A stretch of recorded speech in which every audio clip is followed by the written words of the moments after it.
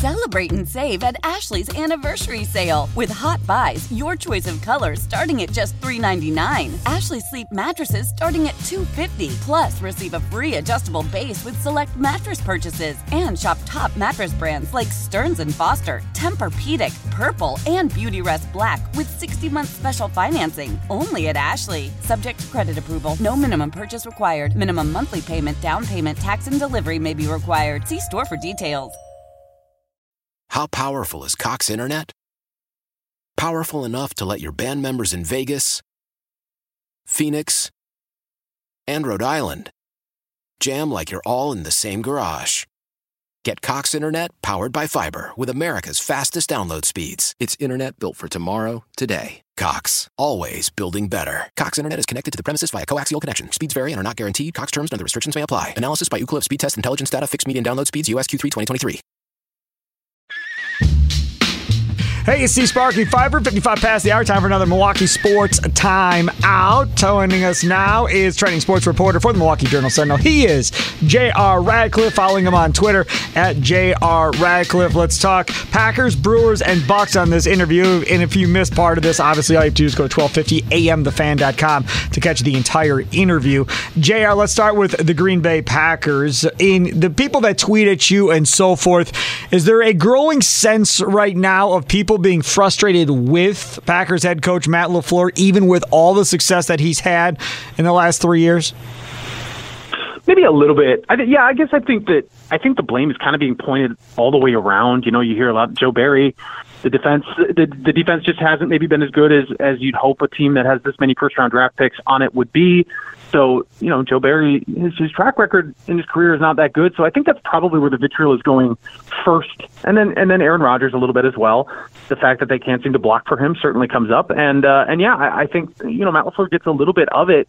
It's really, I think it is a little bit more of an uphill battle to really lay it at his feet after the 3 years that he's had here already, you know. So, I don't know. I have not seen a whole lot of pushback there, but it's coming. If it isn't there already, you know, the more games this team loses, the more everything gets evaluated. I mean, this is the franchise that went 8-8 one year under Ray Rhodes and fired him after his first year on the job. So, you know, there's obviously very high expectations, and I know that he's gonna bear the brunt of it. That's for sure. That's at some point down the road if this doesn't turn itself around. Are expectations too high for Aaron Rodgers, expecting him to carry this wide receiving core? Man, that is such a good question. It's just there's just so many nuances with how he works and how the receivers work. He won back-to-back MVP awards, right? So I realize Davante Adams was part of that equation. I realize we could say that the receivers are better than they have now. I don't know overall if that's safe to say. Like, I don't know if they're markedly better. Maybe just having Davante Adams is that much of a difference maker. It probably is, but understanding that the pressure has been really bad coming because the offensive line has really struggled to click, and that the receivers are either injured or inexperienced or both. Those are definitely factors that are working against him. But the man won back-to-back MVPs, and at some point, you have to ask your two-time MVP quarterback, four-time MVP quarterback, to elevate everybody else, you know, to figure it out. And we've seen on him, he up until this Bills game, which actually is, you know, not clearing a high bar here, but probably his best game of the year. He hasn't thrown well outside the numbers. He hasn't been willing to run the football. He scrambled for just the fourth time this year on a play that wasn't a sack. He ran the ball finally for a first down pickup. You know, that part of his game seems to have declined and almost disappeared entirely. His accuracy just isn't as good. And sure, you can blame the pressure bearing down on him. I think you'd be right to do that in some regard, but I mean, at some point, two-time MVPs have to be able to elevate your team to new heights, and that's just not happening right now with the Packers. You know, the other part about this, when we talk about this, is the front office with Gutekunst and whether or not this front office did enough to put this team in a position to challenge for a Super Bowl this year. Obviously, looking at it now, the answer is no. What did you think coming into the season? I mean, I felt like Davante Adams was not something that they were going to be able to do. They weren't going to be able to keep him because he did not want to be here. So with absent that, every other move tells me that this is a team that really wanted to put itself in position to win a Super Bowl. Like it felt like it had that. It doubled down on the defense in the draft to make the defensive unit as strong as it could be. It brought back Aaron Rodgers. It brought back Aaron Jones. It brought back guys that they felt were difference makers and, expected to be in the situation. Now, revisionist history starts to tell you that, Brian Gutekunst's last 2 drafts haven't been very good. Obviously, the jury is still way out on the current draft class. You can't judge them after just, 6, 7, 8 games, but you kind of wanted to see maybe a little bit more than they have thus far, especially considering they kept every one of their draft picks on the 53-man roster. The previous year's class is just, Josh Myers is pretty good, but, you start to wonder where the difference makers are in the Gutekunst draft classes. He had some really nice success early on, of course, and I would say overall, the picture isn't as good as it used to be, and Gutekunst was so aggressive in that first offseason when he brought in those 4 guys, the Adrian Amos and Billy Turner and Preston Smith and Zadarius Smith. He brought in those 4 guys, and they really, really made an impact, and he has not been able to replicate that. Some of that is salary cap driven, so it's not like you can just do that every season, but he has not been able to replicate that. The guys they brought in have not been hits, and that's holding them back. Okay, so let's talk about this. I was going to cut you off. The guys they have brought in haven't necessarily been hits, but for the most part, they've drafted on the defensive side of the ball. I could see this changing completely once Jordan Love is the quarterback, that then they will start drafting more on the offensive side of the ball, and I can foresee Packer fans losing their mind when that happens and screaming, why didn't you do that for 12? Yeah, and I could see that happening as well. Never mind, once again, that 12 made stars or helped make stars out of a ton of receivers who were drafted in the second, third round. He did not lack for weapons. I'm sure the Packers fans would have liked to have had more. But you're right. The adage I always go back to is in volleyball, you pair your best setters with your worst hitters and vice versa. You always want, to address, if you've got difference makers on one side of the ball, then address the other side. And that's what they've done. They have done that. It's true over time. I don't know if they're ever going to draft a receiver in the first round. I mean, I feel like they had so many opportunities and they just didn't do it. I don't know, even with Jordan Love at the helm, and I don't know if Jordan Love is going to be at the helm. At this rate, if they continue to lose, they got to think quarterback in the first round. They got to think that, I feel like we would have seen Jordan Love a lot more than we have. We just don't have a read on him that's positive. We really maybe don't have enough information at all, but it's not the same vibe as it was late in Brett Favre's tenure in 2007 when Aaron Rodgers was about to take over. Aaron Rodgers was slow to start with, but got to a point where they felt comfortable. It doesn't feel like they feel comfortable with Jordan Love. So, yes, it could be receivers, it could be a brand new quarterback, could be everything. They could blow up as much as, they could blow up across the board wherever it makes financial sense and just start anew. There is some threat here that this is a 2 to 3 year rebuild in front of us and not just a bad stretch of games. There is some threat here that this is a multi-year issue that is staring us in the face, and that I'm sure is worrying some Packers fans. Well, Brewers fans are probably equally as worried right now, as this season didn't go as they had hoped with Peralta, Woodruff, and Burns. You see your window to compete for a World Series open, knowing that it's closing here in the next couple of years. When Woodruff and Burns hit free agency, odds are you're not going to keep both of them. You may not keep either one of them. Who knows how this plays out financially for the Brewers? But then David Stearns, who's been in the rumor mill now for the last couple of years as far as the Mets job and him being linked together. Then you have a general manager in New York, but they don't fill the president of baseball operations role, which leads more speculation that they're keeping it open for David Stearns. So now he steps aside. I watched that press conference as it was happening. To me, it looked like a guy that might start thinking about work-life family balance and wanting to be there for his kids as they're growing up. And that, 5-10 years from now or whatever the case may be, maybe then he changes his mind and goes back another way. I guess at this point, I'm kind of leaning that he's not going to go run the Mets and he's not going to be some big-time front office personnel executive anytime soon. Everybody disagrees with me on how I read that press conference. How did you read it?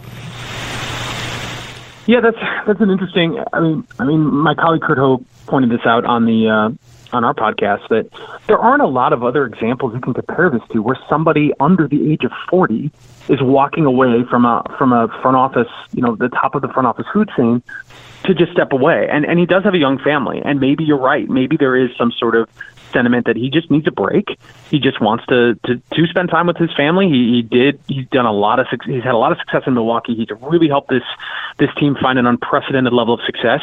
Maybe he's just ready for some time off, and maybe he'll get back to it later. Maybe he won't. There aren't a lot of examples of guys who are that young, period, but also just in general, GMs, front office executives, guys who crave time off, who walk away when they're doing fairly well. Usually that decision is made for them and not the other way around. So it feels like I'm cynical to the idea that he just really wanted to earnestly wanted to spend time with his family. I feel like there's probably more to that story. I have no idea what that is. I don't know if that's because he's upset that Mark Attanasio wouldn't let him go to the Mets, or he thought, maybe this is my last year, so I will just ride it out as sort of a consultant and then go to the Mets or a different team or whatever the case may be. It's hard for me to believe that this is just a wholesome situation. It feels like it's got to be more. And maybe it's an opportunity to get Matt Arnold into that top chair. I mean, the Mets were interested in Matt Arnold too. It's not like he would lack for job opportunities. Maybe this is like a little bit like the Paul Chris Leonard situation, where it's like, well, they've got the next guy in house. Let's let him have the keys before we lose him. So that could all be in play. I have no idea what's exactly going on, but it just it feels like there's a little bit more. There's definitely something behind the scenes. And do I expect David Stearns to one day work again in baseball for another team? Absolutely, 100% I do. I don't know if it's for sure next year, but I would believe right now that it's 2024. Just go down 94. Theo Epstein walked away. Theo Epstein hasn't surfaced again. I think he's in the MLB front office or whatever, doing something there. That I could see Stearns doing, right? Something where he can be remote, doesn't have to necessarily, be anywhere all the time and without his family. And in the MLB front office, I believe, is still in New York. So if he wanted to move back to New York and do that and have more of a 9-to-5 job than running an organization, but still keep his feet in the game of baseball till he's ready to come back, I think that would make some sense. Yeah, for sure. The Cubs are a team that needs a little bit of an overhaul or a little bit of rehab, and he'd be the guy to do it. They're kind of trending upward a little bit. The Angels are a team that has not been able to put it together despite tons of financial resources. I mean, there are certainly opportunities out there that you'd think would call his name. I mean, the guy did not leave on sour terms in terms of his reputation. No. He's going to have a job. You misunderstood what I said. My example was Theo Epstein left the Cubs and has not gotten back in and running a team yet. Oh. He left. Well, no, but he works for Major League Baseball. Correct, and that's what I'm saying Stearns could do. I mean, that's more of a 9-to-5 job. That's not necessarily running an organization. He can move back to New York if that's what he wants to do, or he could probably work remotely if he wanted to stay in Milwaukee for the time being. Because Theo's another guy that's not all that old necessarily, that got up and walked away and gave Jed Hoyer, the next guy in line, his opportunity, even though he failed as a GM in San Diego, but gave him that opportunity now to run the Chicago Cubs.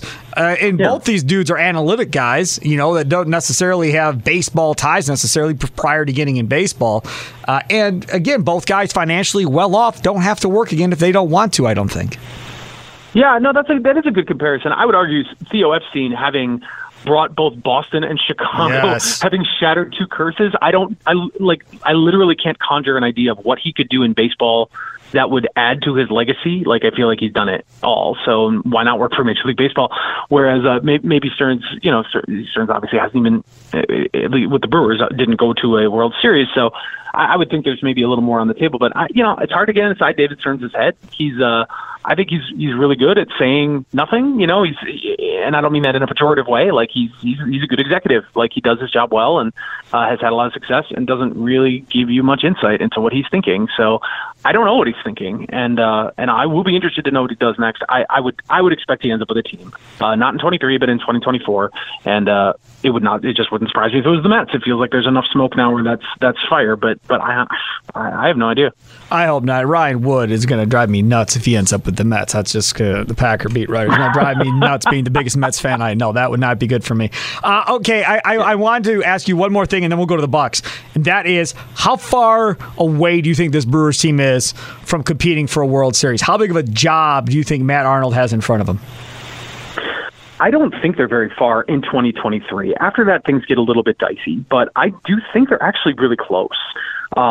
They need to spend some money. I would argue. I think that they should be in on some of the guys. I mean, I would love to see Josh Bell in a Brewers uniform. I would love to see maybe Carlos Rodon in a Brewers uniform as a way to round things out. I recognize that, how they view their financial situation, it's not going to be that easy. But, Burns, Woodruff, Peralta, if all healthy, add another guy, let's say, even a middle level guy, with Ashby and a couple other options there, you have again a very good rotation. Think of how frustrating this offense was and how inconsistent. And this team is a game behind a team that went to the World Series. Like, they are right there. I know it was really frustrating to watch and really did not leave us with the impression that they could get into the postseason and do damage the way the Phillies did.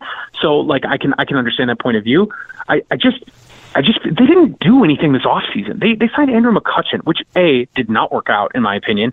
B, they gave him way too many opportunities to make it try to work out. And C, they were one of the lowest spenders in the offseason of any of the Major League Baseball teams, which really kind of surprised me. I mean, they were so, they were a 95 win team in 2021. Why would you not like really double down on that? So I feel like with that commitment, with that added commitment, they do have Jackson Chourio coming up through the pipeline. He's not going to be like ready to go in 2023, but I don't know. You never know. Sometimes a guy shows up for the second half of the season that young and is capable right away. And they've got some decent guys at the top shelf of the minor leagues who can supplement what they already have. I really think, I know it doesn't seem like it, but I really think this team is like one or two good moves away, maybe only one good move away from absolutely being a playoff team. And then you get in the playoffs, and then it's just about getting hot at the right time. If your pitchers are all lined up and healthy and a couple bats are swinging well, then you have as good a chance as anybody. And I would absolutely point to Philadelphia as an example of that. It's interesting because you say they're not that far away. And if you ask me, I would just bring up the kids in the outfield. I'm bringing up the kids. Yelich can be the designated hitter for the time being.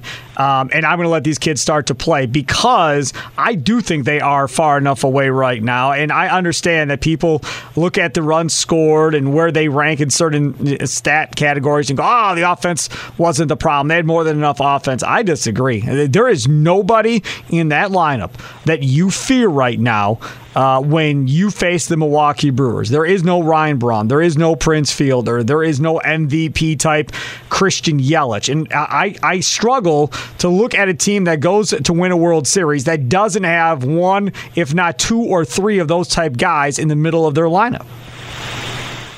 That's fair, because look at Philadelphia. That's how they're hitting right now. Rhys Hoskins is out of his mind right now. Bryce Harper, yep. JT Realmuto. They have those guys. They are a fearsome offense. The Brewers are not that way. They would not play that way.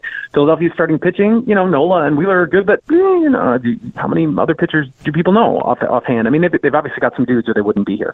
But they took a different approach. Yes, they did not have a difference maker on offense. I am acutely aware of that. But they didn't have many black holes on offense either. And that balance was maddening because aesthetically it was not pretty and it was inconsistent and it needed to be more consistent. They would have been in the playoffs in that case. So it did not work. And yeah, I think adding a difference maker would certainly benefit them dramatically. Just one bat in my mind who's truly above average, I think would be great. Those are hard to come by. They're hard to manufacture. And what you said at the beginning, bringing the kids up, I don't think that's mutually exclusive with winning. I think Sal Frelick is an outfielder on a winning baseball team. I mean, he was really, really good this year, probably better than people even realize.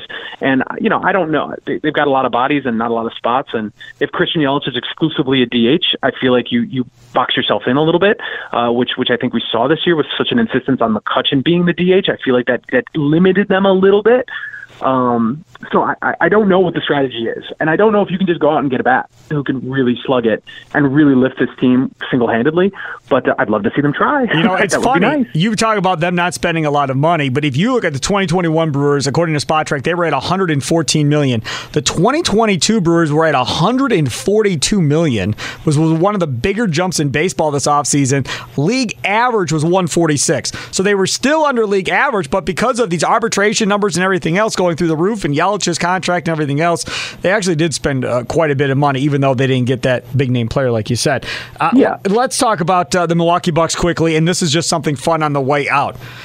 Do you or do you not like the purple uniforms? So I was just talking about this with my colleague Jim Ozarski. Our Point Forward podcast drops on Tuesdays. Nice. It's complicated because I tell you what, if I think of the purple, I like loud uniforms. I'm a guy who's into like crazy color schemes and stuff like that. I'm cool with purple as a concept. I think that's neat. That era of Bucks basketball is one team and then a desert of subpar to worse than subpar basketball. So it's always interesting. Like, does it conjure memories of the 2001 team? It absolutely does. That was a fun ride. But the majority of the Bucks basketball during that era does not really does not make me long for that era of Bucks basketball. I'm a 90s guy. This is the tail end of the 90s. I'm happy to endorse anything that is 90s or 90s adjacent.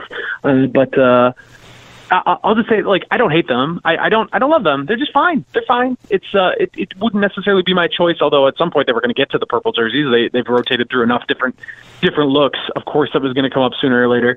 I'm a big fan of their current jerseys, just the ones that they've worn the last few seasons. So for me, that's a little bit of a step back. But I have no strong opinion one way or the other, is what I'm trying to say. Well, I'm telling you right now, the younger generation loves them, because I remember when they actually did come out, people were fuming, mad, and livid that they would change the colors to purple at that moment in time with Mike Dunleavy making that call, and the people hated it.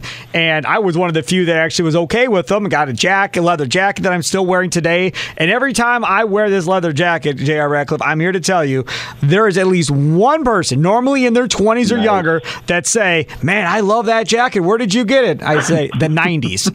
And then I walk away and they start laughing. But I mean, that's kind of how it goes. JR, thanks so much for coming on. Always fun talking with you. Again, training sports reporter for the Milwaukee Journal-Sentinel. Follow him on Twitter at JR Radcliffe, and check out their podcast that drops every Tuesday with him and Jim Owczarski. JR, thanks so much, man. Have a good one. Absolutely. Talk to you again soon. Bye-bye. There he is, J.R. Radcliffe, 55 past the hour of Milwaukee Sports Timeout here on 1250 AMTheFan.com.